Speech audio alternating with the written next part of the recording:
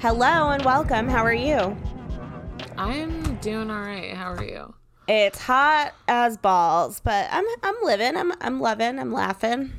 You're on vacation, so Yes, Adam and I are on vacation right now, so it is hard to be mad at vacation. I unfortunately got some emails that have made me snap back to reality about work stuff. Gross. Yeah, job search don't stuff. Look at job search stuff. Yeah, I was gonna say don't look at your work emails while you're not at work, or even when you are at work. If anyone from my office that didn't know I was looking for a job is hearing this, no, you didn't hear this. Nobody heard a thing. But yeah, we're in Kansas City. I'm recording live from our friends Alicia and Drew's guest room, where they have central air conditioning. So it's a new life for me. Wow. How exciting. It's pretty nice. It's a better life for sure. Yeah, I'm it's 112 today, and I've got 112? Good Lord, woman. In here. But it's because I gotta have the AC cranked all the way up. Yeah. So I'm cold. Yeah, I feel the same way. I like to sleep cold rather than hot. I don't like being hot. It's awful. I have such poor circulation that I'm usually cold except when I sleep. I'm like a little fireball. So life is great. It's fun to have a body. They function fine. So this is the Spooky Succubus cast. If you didn't know, if you weren't sure where you are. If you didn't know where you are. I'm Abby. I'm here with Rebecca. And I'm also a little self-conscious because my Adam is in the room with me today taking a nap while we record, but he's still awake. So are you judging me? No judgment he here. He hears all of our stupid ass shit when he helps you edit anyway, so. That's true. It's just he's editing before we get into logic. He's in real time hearing the dumb shit we say that he's going to have to fix. Right, honey? Mm-hmm. And today we're talking about An American Werewolf in London, which is something I've never seen before, but now I have. But now you've done it. I do really like this movie. And when I thought it was really funny when I first saw it, but it has, it's basically nothing but problems, and it is very problematic and not that good. Sorry. John Landis is a criminal.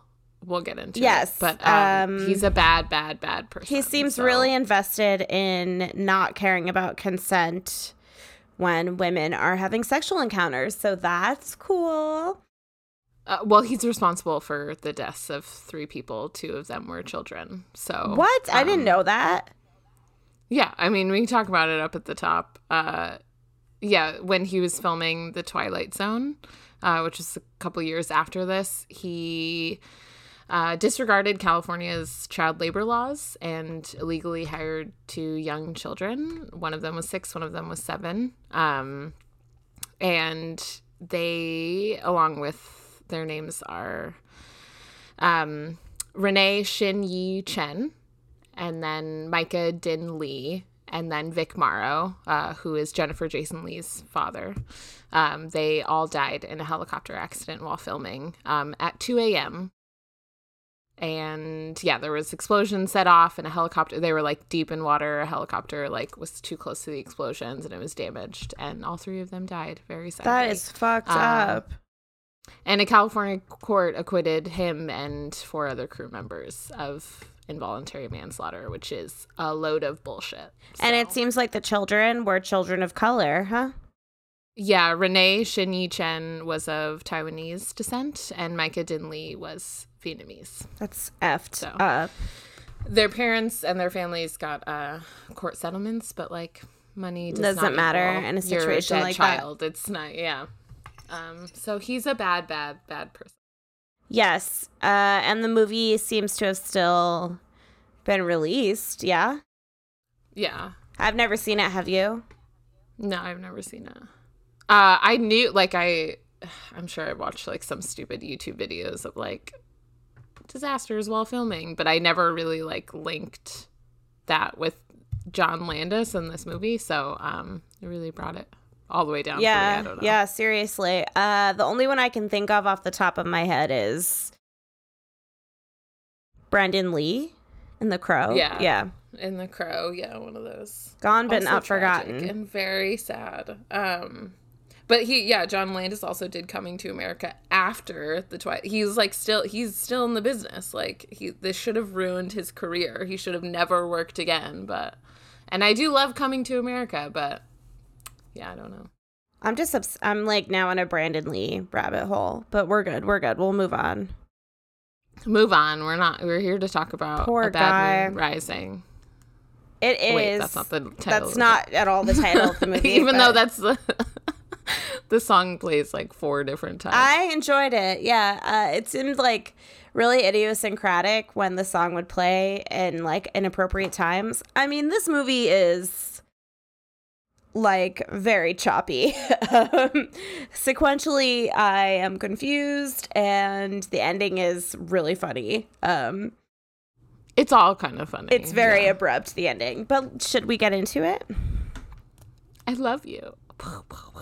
And then he's dead. He dies. Yeah, let's get into it. It's like the whole tone of the movie is like, and then he's dead. So, yeah, it was pretty funny. So I'm reading the plot today, yeah? Yeah. Here we ready? go. Yes. So, Blue Moon plays over shots of rolling hills, ending in a shot of a remote rural road.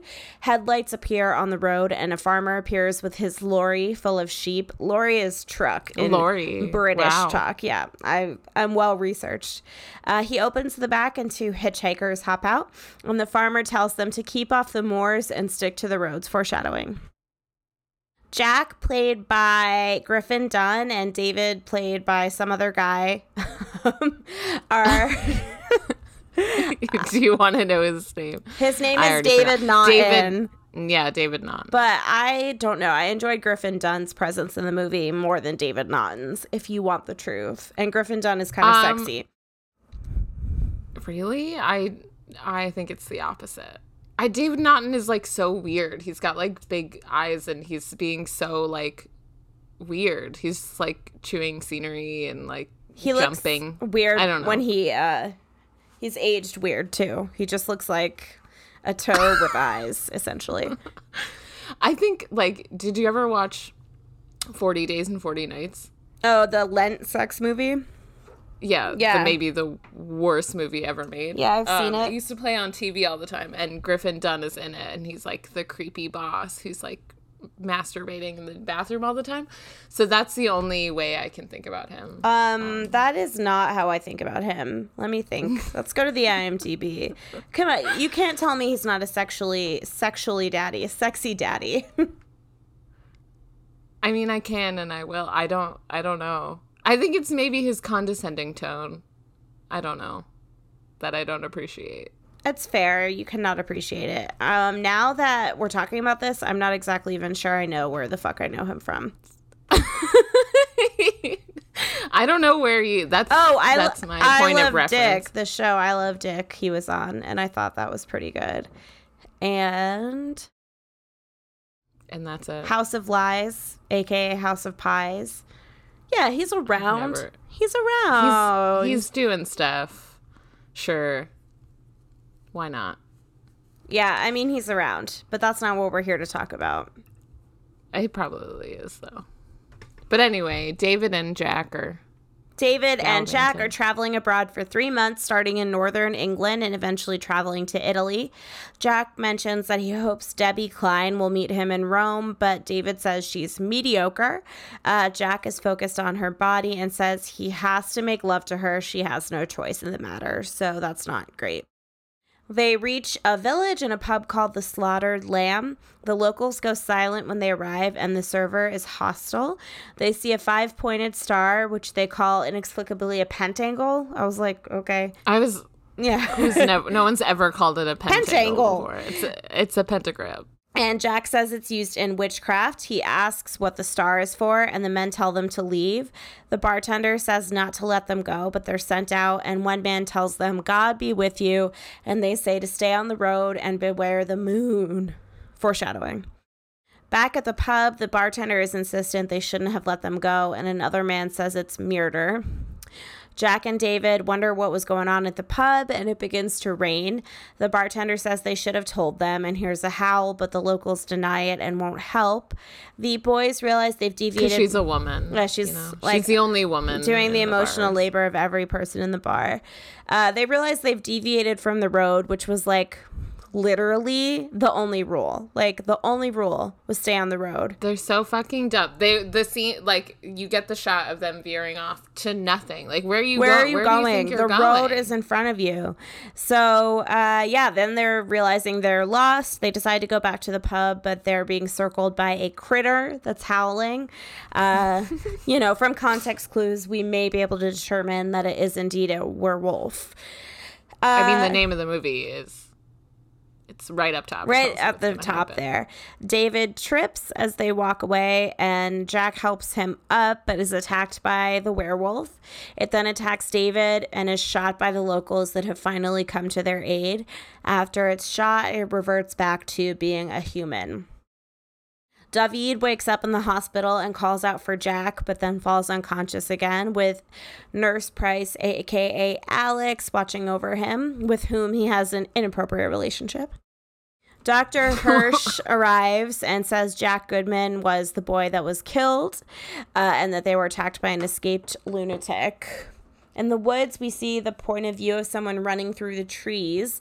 And then back in the hospital, David wakes up and finds out that Jack has died.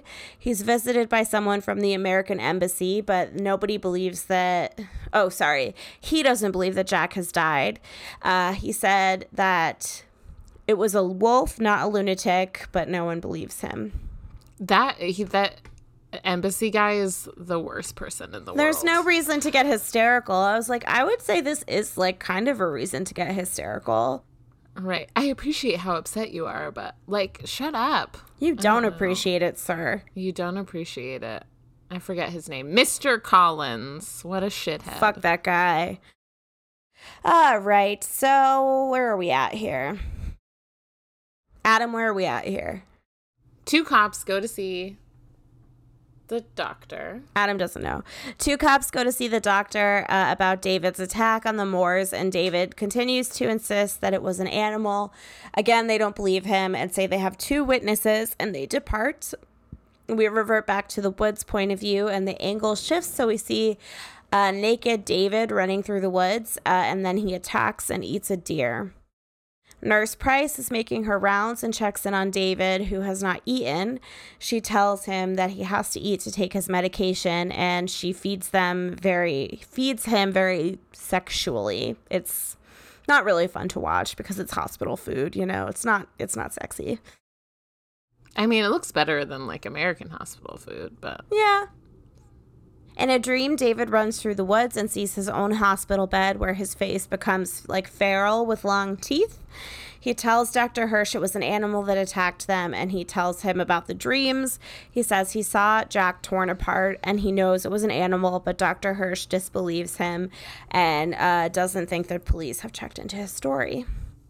Alex keeps David company, and he calls her beautiful. She reads to him. Again, seems outside of the boundaries of her job completely. But she's got a thing for him, It's not her fault. She can't help it. I mean, I guess so.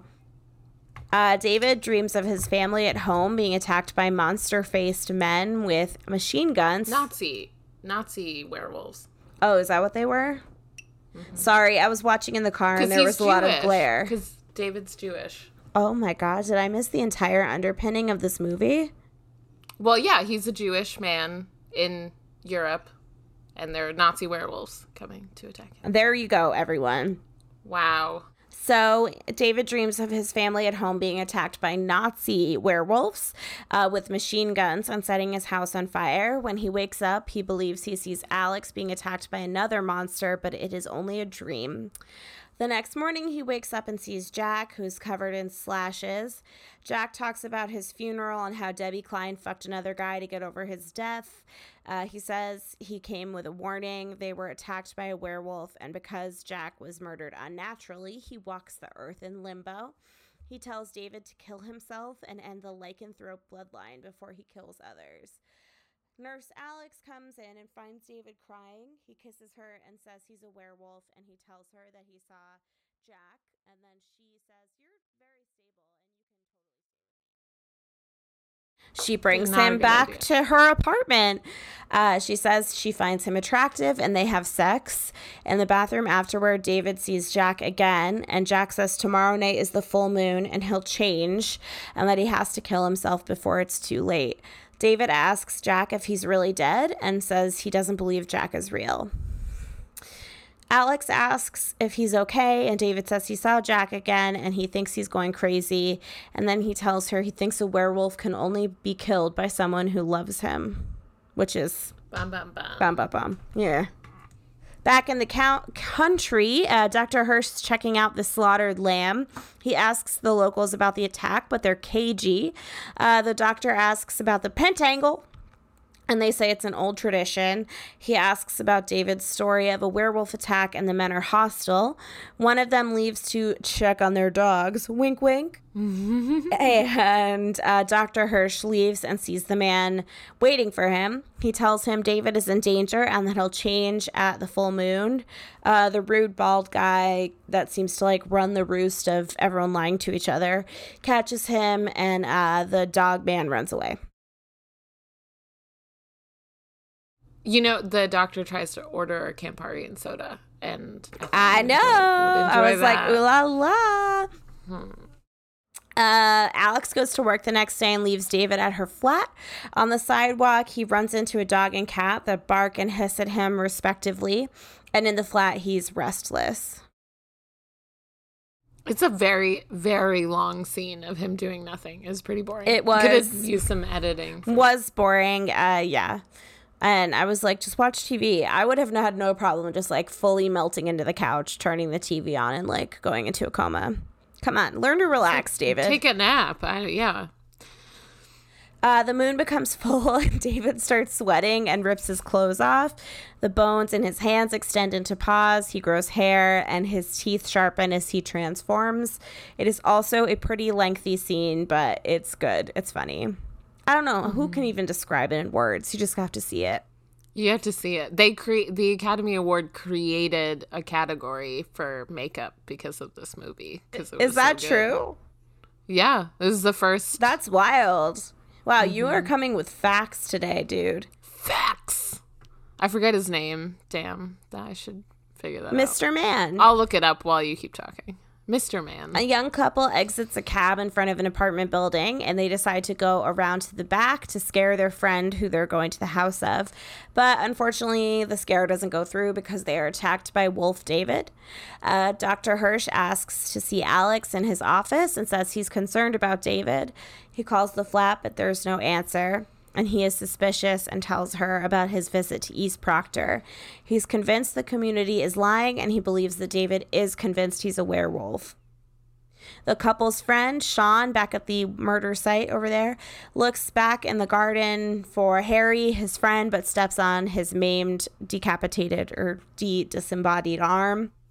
There's a little unhoused community where a dog is sensing something creepy, and the dog runs away. The people hear howling, and then Wolf David attacks them.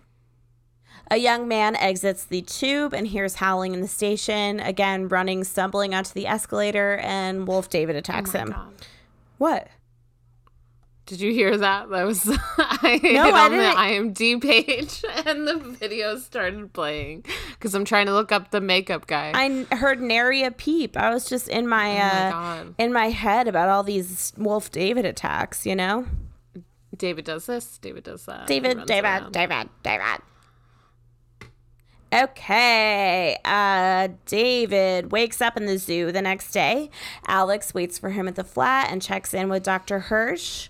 At the zoo, David's running around naked and beckons a child to the bush where he's hiding to steal his balloons to wear as a balloon loincloth.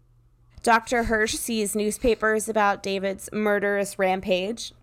He makes it back to the flat and is questioned by Alex. He says he's lost his mind, woke up in the zoo, and doesn't remember what he did last night. Dr. Hirsch calls, and she confirms that he's rational, and he asks Alex to bring David to the hospital. The cab driver tells them about 6 murders from the night before, and David demands that he pull over and says he's going to the police. He finds a cop in the park and demands to be arrested, but the officer doesn't believe him, and he tells Alex he loves her, but she has to stay away from him, and he runs off. The 2 inspectors, useless. Can't trust him. And Alex are in Dr. Hirsch's office, but again, they don't believe David is connected to the murders. Which, why? All the evidence is pointing. Yeah. I don't know. In a phone booth, David calls home to say goodbye to his family, and then he tries to slit his wrists in the phone booth, but he stops. He goes to a porn theater and finds Jack there. Jack says he wants him to meet the people that he killed the night before, and they all tell him to take his own life and end the wolf's bloodline and the curse. In the theater, he turns and kills the proprietor. The cops look in, lock down the theater up, and then say there's a monster. I said lock down the theater up. Lock the theater up. Are you down? They lock it down. You they down lock with it? And then Wolf David busts out of the theater and kills one of the inspectors, which their fault. The annoying one. Yeah. The old stuffy one. It then runs through the streets, causing havoc. Dr. Hirsch and Alex find out about the disturbance and realize it's David. Yawn break. Sorry. They take a cab, and Alex runs to find him. She busts through the line of cops, runs into the alley where he's hiding, and says that she loves him and she wants to help him. But then he tries to attack her and is killed by cops. We're reverting back to himself, and then Alex cries. And that's it. It's literally black screen after that. Yeah. The end. The end. Yeah, it is. The pacing and the tone is all over the place. It is absolutely bizarre. The pacing was so confusing. We have a 5-minute scene of him just dicking around in the apartment, and then the movie climax ends in 15 seconds. Yeah. I mean, the chaos scene in Piccadilly Circus is pretty good though. It was the bus runs over people.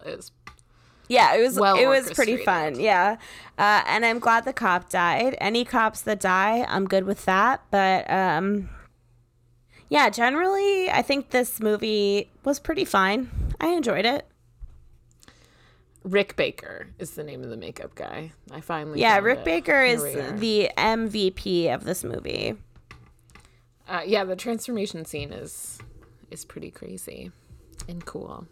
But yeah, John Landis is a bad person, and after connecting the dots, I don't think I can ever watch this movie. Really? It's pretty upsetting. I didn't even know about this. It's very upsetting. Or Coming to America, which is also sad. I might still watch it, but that one. Oh, also listen to this, which I just learned. John Landis came up with a story while working in Yugoslavia as a PA on the film Kelly's Heroes. He drove on location, and they came across a group of Romanis, which they call a slur in this article.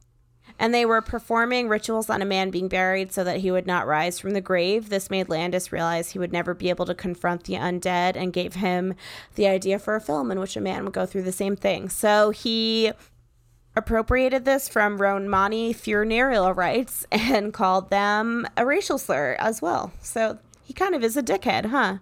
He's a dick. This movie is really xenophobic. The people of Yorkshire. Oh my God, yeah. Sentence these 2 men to death, because they don't want to deal with their bullshit, or they're afraid of them.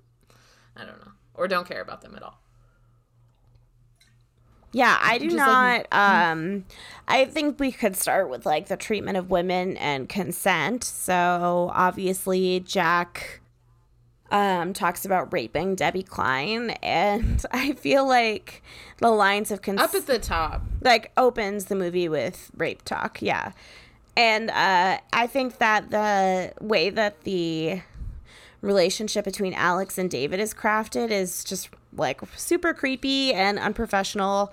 I'm, not that into professionalism generally, but I think in a medical setting, I don't know, it feels like they were breaking rules. And David was extremely inappropriate with her while she was in her workplace. And it's just pure chance that it worked. Am I right?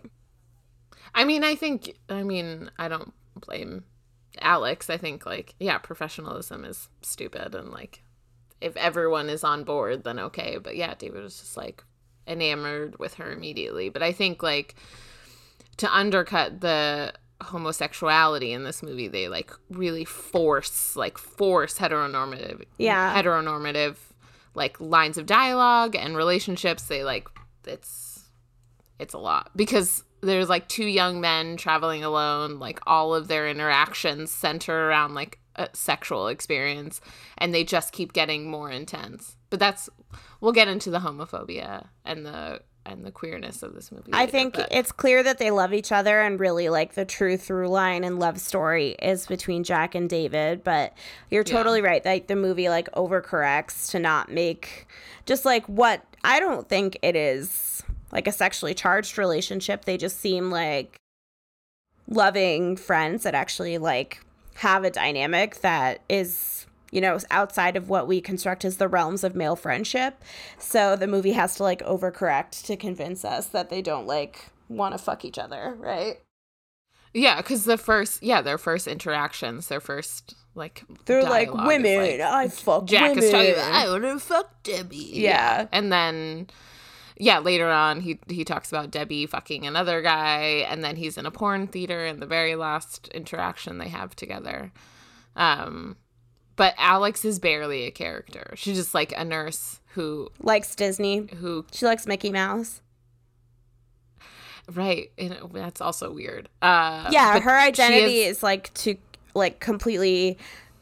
traditionally feminine. She's the mother, she's the wife. Her role is only as caretaker. She has no identity outside of that. And how do you know you love a werewolf after 2 days? I mean, he's not even that funny.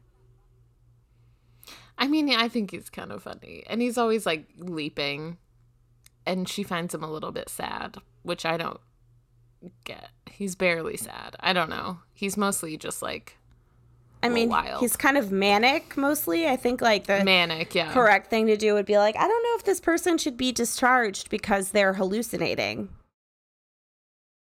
Yeah, this doesn't seem she just doesn't make any logical decisions. It's only because she's fallen in love with David for no apparent reason. I hope she has a really good life after this whole situation.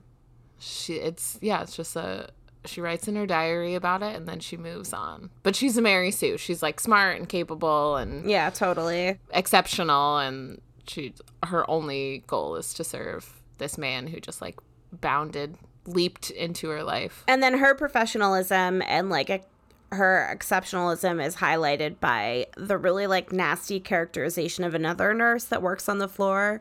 Gallagher? Yeah, as wearing too much makeup, kind of crude and tacky. She's got a blonde curly head of hair, wears lipstick, chews gum, and she mentions one sexual thing. So she's disgusting. Well, she doesn't take his consent into question because she also a consent issue. She looks at his peen without asking. But I don't know if I don't think Gallagher got a very nice treatment. I think that she was just used as a pawn, basically, to make Alex seem more appealing as the sort of prim girl next door vibe.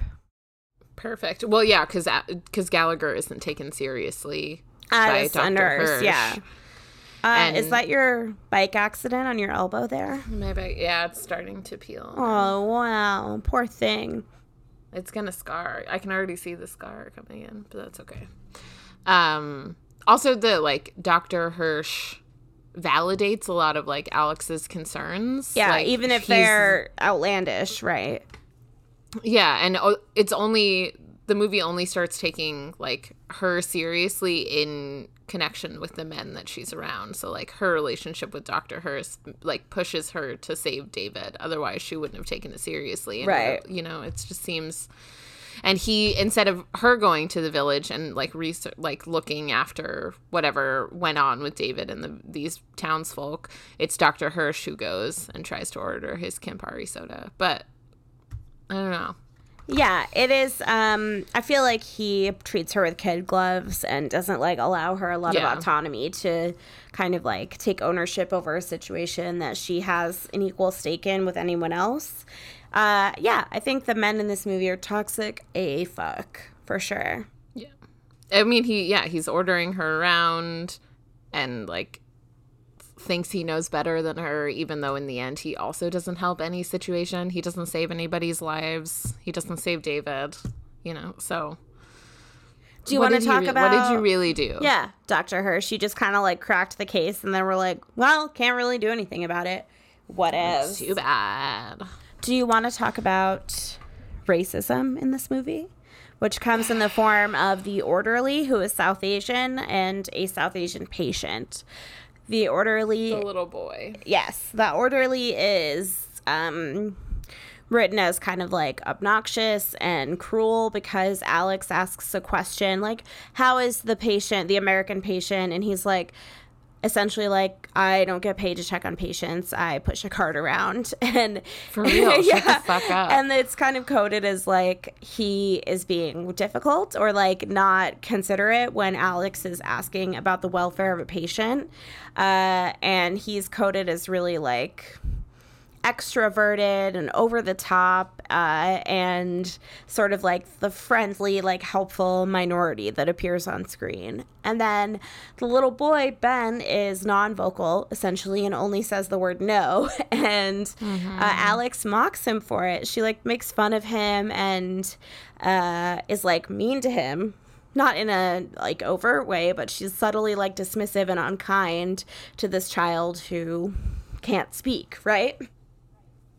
Well, I think it's like supposed to be, I don't see it that she's making fun of him. I think it's like the movie really pigeonholing her into this motherly role, like putting her in position with a child. And then the fact that the child is of color and doesn't get any lines is the real problem here. But I mean, I think it's like her like joking around with the kid is more like her having no patience for him. But, yeah, I think it's weird that this would never be a nurse's duties to check on the children. And unless also, she worked like, in a pediatric ward.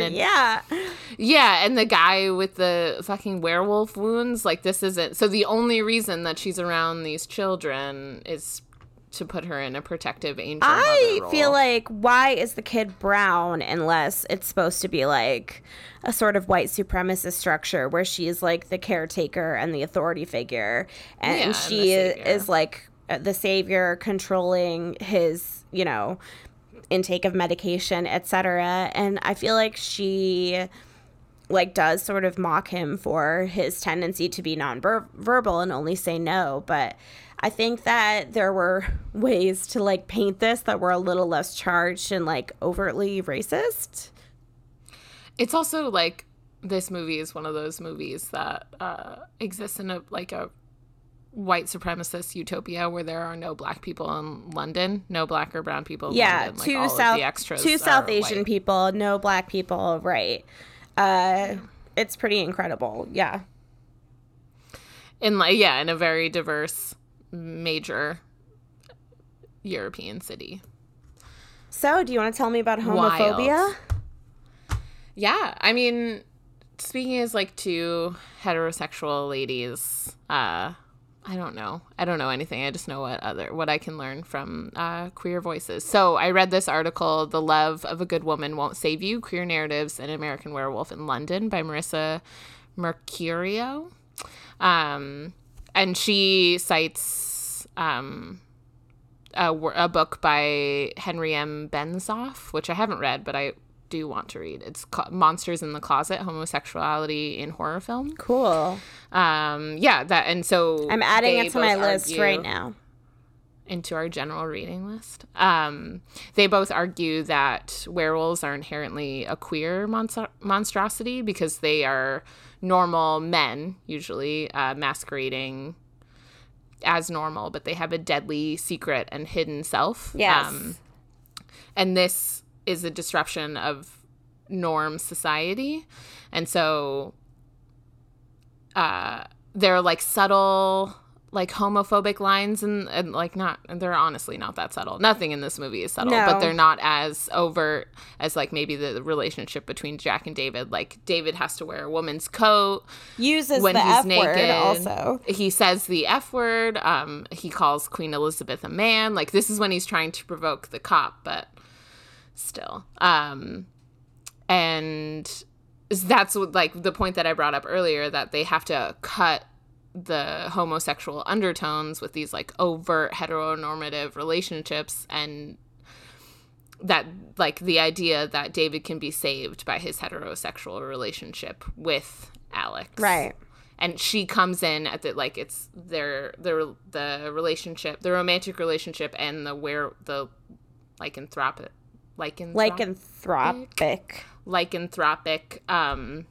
transformation are linked, and ultimately her love can't save him. And this is like, they argue that that's like a very queer understanding of the movie, is that like a queer character dies and doesn't get any redemption and can't be saved.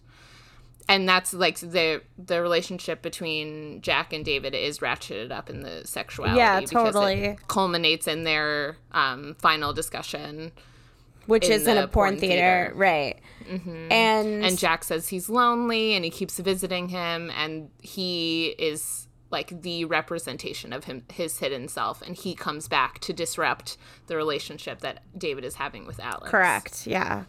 Yeah. And ultimately, because this like true self is unable to kind of like take ownership and flourish, he like the like queerness and like the queer elements of his personality have to like die essentially, and Alex isn't enough to sort of save him from this like other fate that has befallen him, because he can't like live as himself essentially.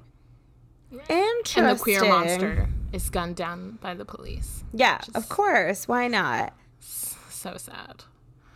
But it's also like the way and the times that Jack appears are interesting, because like he comes like right when after he's naked always. He meets Alex, and right after they have sex and he's naked, and like he appears to him in the bathroom, like very intimate moments, and he calls to him to come to the theater, like, so it's interesting. I thought it was a really good article, and it was well written, so I want to read more from her, because she does a lot in like gothic fiction. What is her name? Stuff, so. Marissa Mercurio. So the person that wrote Monsters in the Closet is also a critic, Harry Benshoff, that I relied pretty heavily on for a Ganja and Hess article. So Harry, wherever you are, wow, shout out to you. Doing the work doing for us all, the work as is usual. Yeah, somebody has to. This week it definitely wasn't me though. I mean, we got a dumb little podcast. We're fine. It's fine. Yeah, it is. We're having a good time. It is fine. Yeah. I also think the representation of the unhoused community is pretty not nice in this movie. It's a pretty classist movie. Is one of the people experiencing homelessness, is that a black man? That might be the only black man in the movie. I believe you're right. If he's not black, then he's either like South Asian or Middle Eastern. But he has maybe one line. When they're in the theater and they're mad. Yeah, and it's like an angry expression of frustration that he has been killed by a white guy. Basically, I feel like all of these people had to die because of the hubris of a white man who wasn't able to like take ownership over his own behavior. Couldn't rein in his ego. Yeah, right? It's also like the way after he transforms, he's like gets even more manic and leapy and jumping around. Yeah. And horny. He like really wants to fuck her after he changes. And he says like he feels great. He has like never felt so good. So his sort of self-discovery is at the like behest of like, or has to come at the expense of other human life that are deemed like less valuable, like kind of a dickhead businessman, the unhoused community. Like, I don't know. I think there's a little bit of coding with all of these people that's like, they deserve it. Like, the young couple is playing a prank and they're like kind of obnoxious. The unhoused community is, of course, like naturally they're demonized. And then the businessman is like kind of a prick. He's the only one that I'm like, yeah, no, he can be dead. That's cool. He's also kind of effeminate, though. That's actually true. Yeah. Yeah. Which is also, very problematic. But that's like such a good, like, well shot scene. Like all those like London underground scenes. Yeah, that was really fun to watch. Pretty cool. Yeah. And then you see an ad for the like porn theater where he goes later. Yeah. I'm having trouble finding the names of the unhoused folks in the movie, but Jim Henson is credited as Kermit the Frog, which comes on the TV, so that's fine. Kermit the Frog. And Frank Oz as Mr. Collins is also the voice of Miss Piggy. Wow. Think about their relationship, Miss Piggy and Kermit. That's an ideal dynamic. Goal. Yeah. Yeah, that's goals for sure. And yeah, like fat woman representation, right? Hell yeah. Miss Piggy is a body neutrality, body positivity queen. There are none of those in this movie. I have a feeling John Landis doesn't like fat people. The barmaid is kind of fat, but she's like Lila Kay. She's like mother fat. She's not like a sexual object at all. Yeah. Which is also a problem, that she has to be like the matronly barmaid who no one listens to. Yeah, Jesus. Who the men in the bar completely disregard. Get out of there. Like, what kind of life is this? This bald man is like running the show and you're telling them like, dude, this is not correct. And they're not even listening to you. Poor lady. Right, poor thing. And yeah, I hope she is at least she owns the slaughtered lamb. I don't know. Yeah. I hope she has something. I like how they have no food, only beer and spirits. Maybe they do have food. They just don't want to give it to strangers. Fair point. I mean, they don't behave very well when they arrive. They have the like American exceptionalism where they come in and think every space belongs to them. Yeah. But I mean, like, yeah, I probably treat Americans the same way. But, you know, they don't deserve to die just because they're annoying. No, I'll say that. I smell pretty bad right now. You smell bad? It's hot. I was going to ask you, who's your favorite Muppet? My favorite Muppet? Probably Janet. She's good. Yeah. I like Monster, too. Yeah, me too. Isn't that Animal? Animal, what did I say? Monster. I don't remember anyone's name. I just Googled... You remember Fraggle Rock? Yes, I just Googled the word animal thinking it would give me the Muppet. Like, no, that's not the only... One day, our brains will just be synced. Animal and Janet. Is it Janice? Is it like Janice after Janis Joplin? Oh, yeah, it's Janice. Janice is a humanoid Muppet, just in case you're wondering. She is the lead guitarist of the rock and roll band Dr. Teeth and the Electric Mayhem. I like Gonzo a lot, too. I like Gonzo, too. Oh my God. I don't know that anyone who isn't a millennial or an old millennial even People know what the Muppets are. Do Gen Zers know Muppets? I don't know. Who knows? Yeah, they have to know Muppets. Did you watch Fraggle Rock? The greatest show ever Down made? at Fraggle Rock. Was Animal and Fraggle Rock? Oh no, they're a different thing. They're little Fraggleites. I don't know what they're called. They are called Fraggles. We probably should have put two and two together. So do you want to talk a little bit about the xenophobia in this movie? I mean, I don't know that I have anything intelligent to say. I don't think I do either, but definitely these boys suffer from American exceptionalism. They're dismissive and cruel to the people in the pub. They are invasive, asking what the pentangle is for when they could have just sat quietly and enjoyed their beer without bothering anyone. And then David exhibits a lot of like arrogance and exceptionalism as he moves through like London and Piccadilly Circus. And a lot of people die because of him. And they're not Americans. So, but they are white Londoners. So maybe there's not as much there as I want there to be. He also like is naked, hiding in a bush at the zoo, right? And calls a little boy over. And beckoning a child over? Yeah. Creep.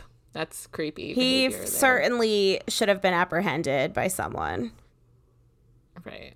I mean, he didn't need the balloons. Like, what were the balloons really doing? Yeah, like, I think that if anything, the balloons were drawing more attention to the situation. Yeah. I have to be honest. So that was weird. But yeah, he is also like very quick to try to get arrested, but is unsuccessful somehow. I can't believe I completely missed the like anti-Semitic like Nazi werewolf element. Like, what the hell was I doing? Just like my brain was out to lunch, I guess. Because the Gallagher looks at his penis and is like, he's Jewish from New York. Yeah.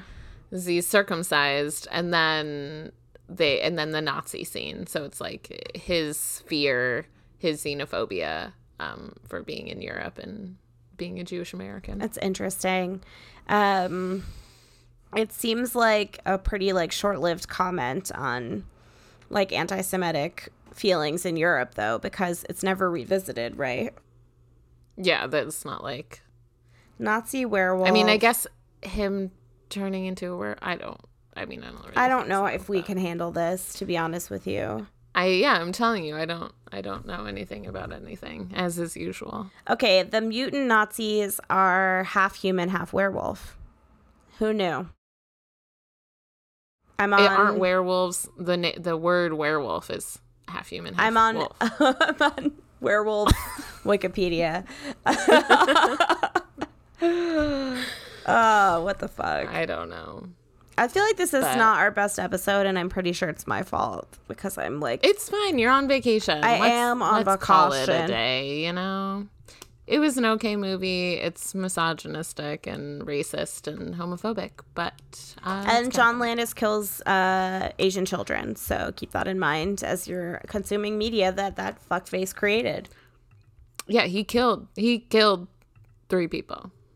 They died because of him and his disregard for their safety. So I don't care what the courts allegedly, right? Don't sue us. I don't have any money anyway. Allegedly, he did it. Oh my God. Imagine if John Landis got wind of us and he was like, I'm suing the pants off of these people. That would be disappointing for him. You're not going to get anything from me. No, just tears. Anyway. Tears. What should we do next week? Anywho, we could take a poll. Yeah, let's take a poll. We can make it right now. Okay. Wow. All right, let's fuck xenophobia. Fuck anti-Semitism. Fuck not getting consent for sexual encounters. Right. Fuck capitalism as always. Kind of fuck Dr. Hirsch. I know you tried, but you failed, buddy. He failed hard. Fuck the police. Fuck the cops as usual. Fuck, especially that old stuffy cop. Yeah. What a dick. The young guy was actually trying to make some headway, man. But is that ageism? Is it? I don't know. I mean, the young guy is characterized as being kind of like a bumbling fool, so. But he does almost believe them, so. Is this movie anti-cop or just like cop neutral? I think it's probably cop neutral because they do save the day in the end. They kill the guy, right? Yeah. But they also they paint the cops as ineffectual in the beginning. And the townsfolk are, they are taking care of themselves. They don't want anyone else in their community, but they are keeping themselves safe by all being in this pub on the full moon, right? Yeah, I mean, they could have handled the situation a little bit better, but I don't fault anyone for engaging in community care and mutual aid. They gave them the tea. Yeah, and then they sent them to their deaths. It happens. You can't win them all. All right, so we'll see you next week for whatever the poll decides. Bum, bum, bum. Bum, bum, bum. You can find us on, if you want to take the Instagram poll, at spookysuccubus_cast. Look at that. I remembered. I know our Instagram name. Yeah. But yeah, I don't know. Thanks for listening. Whoa, update. Hope it was fun. Rory Cochran liked your post about Oculus. Wow, we've made it. We're in the big times. I'm going to take I tagged them all, so. Taking a screenshot. We're famous now. Yeah, don't worry about it. We won't let it get to our heads, though. I'll let it get to my head. All right, party people. We'll see you next week. Okay, bye.